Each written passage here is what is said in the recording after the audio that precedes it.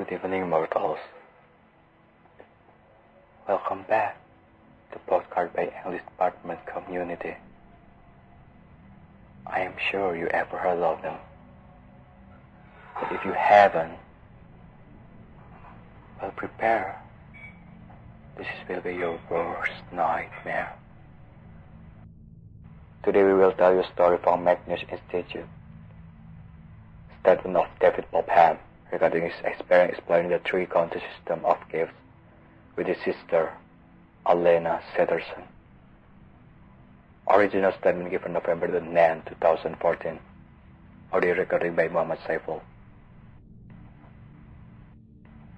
Second part of Lost John Cave. Statement begins. I smiled and nodded discreetly. The thought appalled me. It wasn't the thought of being entombed down there at the time. It didn't seem like such an awful fate. But the thought of having spent my last day with Alena was a bit too much.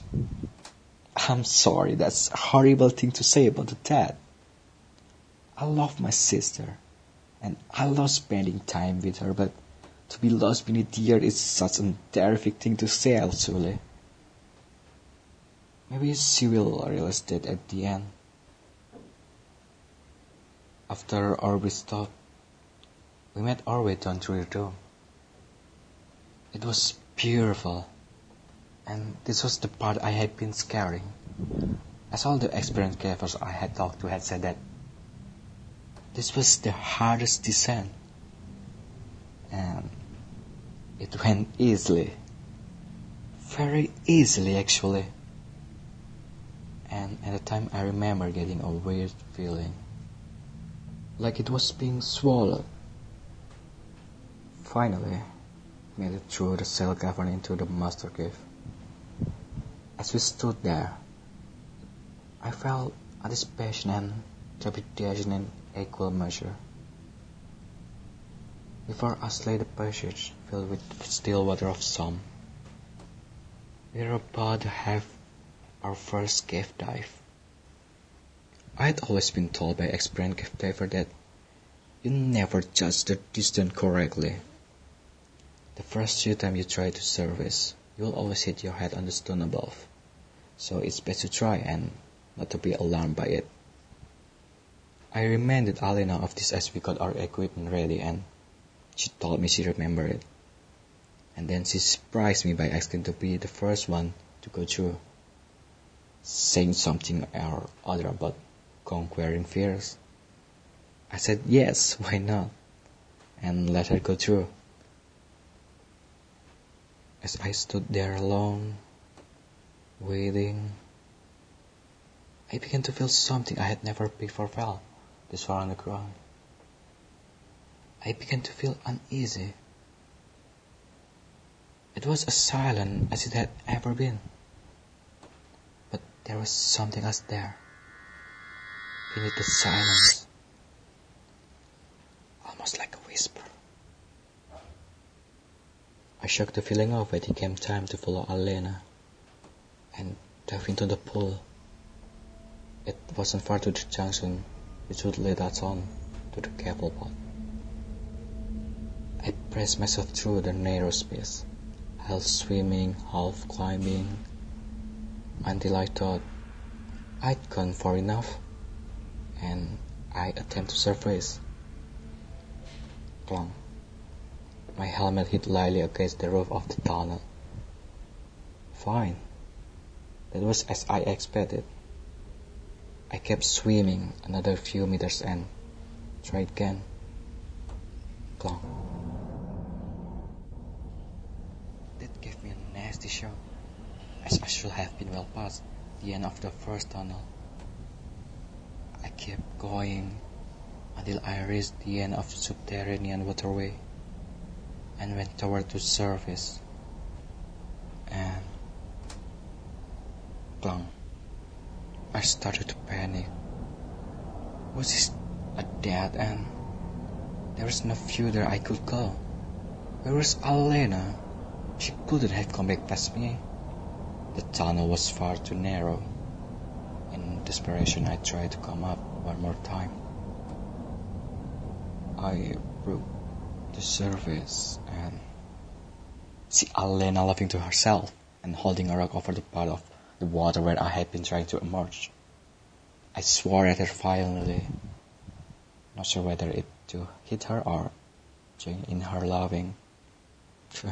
She apologized, but said she had seen the rock and couldn't resist.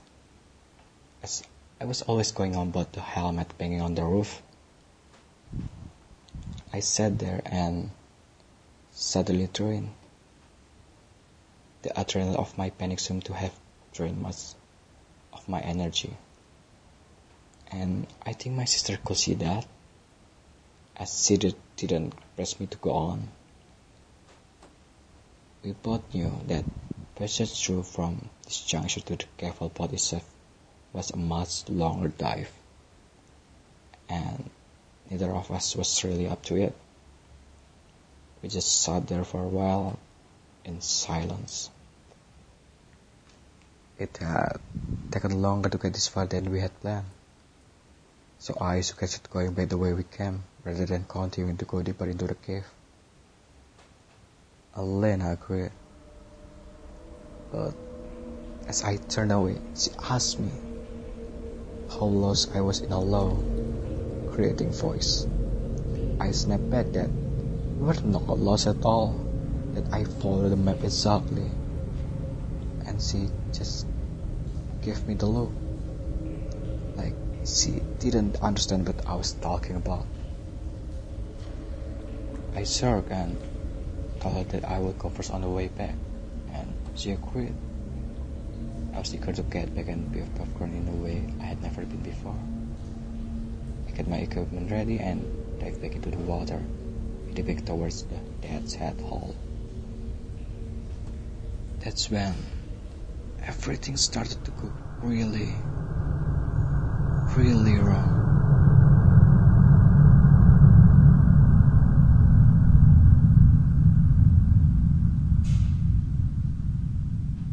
To begin with, the water didn't end. I tried to surface as I held on my first time through, and again, there was that clang as my helmet hit the roof of the tunnel. I moved on and tried again, but still no luck. I began to fight down the rising alarm, told myself that the tunnel had definite end, so I just had to reach it. But it just kept going. No light, no surface, nothing but this cramped waterway, pressing on every side waiting to claim me. I don't know how long I was desperately swimming forward, but I almost screamed with a relief when I reached my hand and felt it break the surface of the water.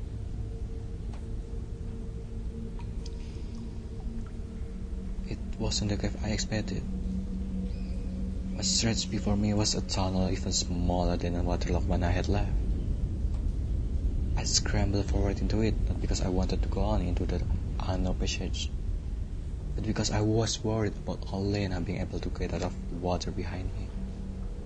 I must have taken a wrong turn, except that didn't make sense. I had not turned at all, and more than that, there were not any turn or junction in this part of the cave. I had checked all the map of this area over and over, and they all put it as a straight line. I waited, wanting to talk to my sister when she surfaced and discuss where to go from here. But she didn't emerge. I don't know how long I lay there. It was too cramped to check the time, but it felt like hours. I wanted to go back and check, but I couldn't even turn around to see. I just waited for a splash that never came. I decided to go on, press forward until I at least found somewhere wide enough that I could turn. I crawled on, I scraped against the jagged rocks until I felt them pressing into my bare skin where my clothes had ripped. I can deal with it when I'm out. I kept thinking. but the passage just got smaller and smaller. Until at last I couldn't move any further. I finally decided that I was going to have to try and squeeze back the way I had come without even turning around. I started to shuffle backwards, and my feet touched against solid rock. But the tunnel was gone. It was then that I screamed.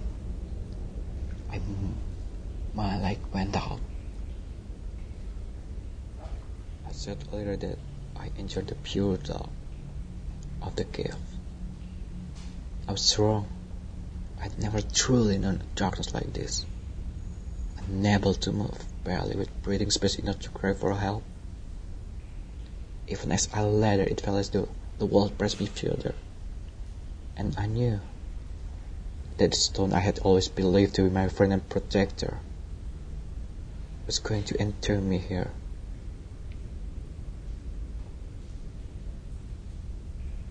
In the distance, I saw the faintest point of light.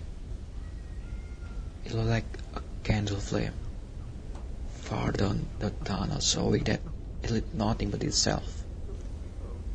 It grew closer, but anyhow, it might haven't given me a quickly death as it grew. It was coming toward me slowly, so slowly, and deep down I knew that it was of this place. It meant me harm.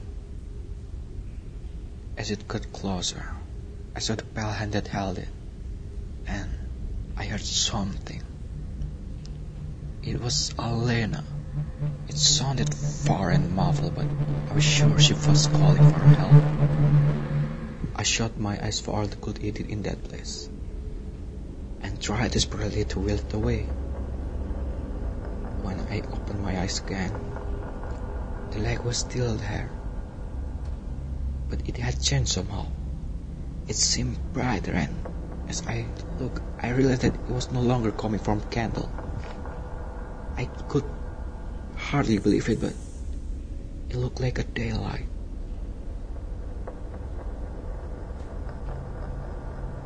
With every last ounce of strength I possessed, I pushed myself forward. Had I been climbing this whole time? My clothes were ragged and torn, my skin scraped and bloody, but after nearly an hour I broke onto the surface through a small opening. Not only of the maps, I breathed in fresh, cool air, and I screamed as long as loud as I could. That was how Laura and the cave rescue team found me. Apparently I'd been underground for almost 24 hours, and she called in the cave rescue service. I was well cared for as I waited for news of Alena. My wounds were treated, I was given food and water. It took another day before the rescue team told me what I think I already knew. There was no sign of her anywhere.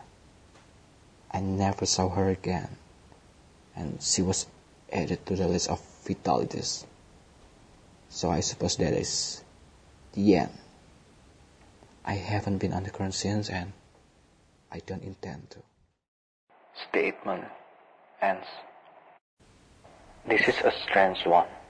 I have rarely come across with statement written with such confusion, yet where so many of details are probably false.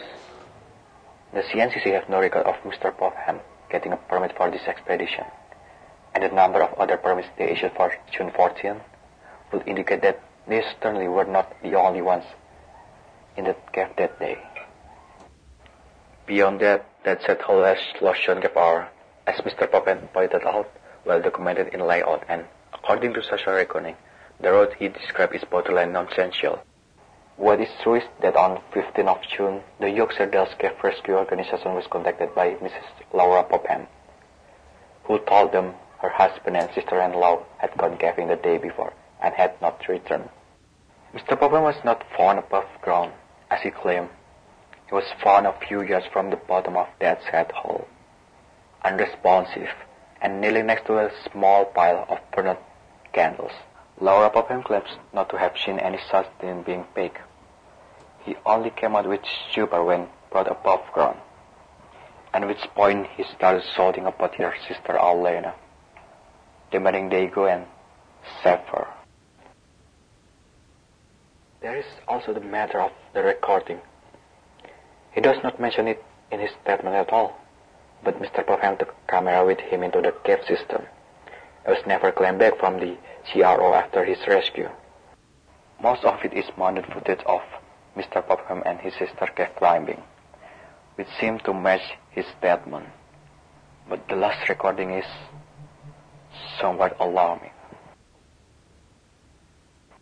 It is completely black, though whether this is because it was in a pitch dark cave or simply because the landscape is still on is unclear. The audio is what concerns me, and here I will play a sample.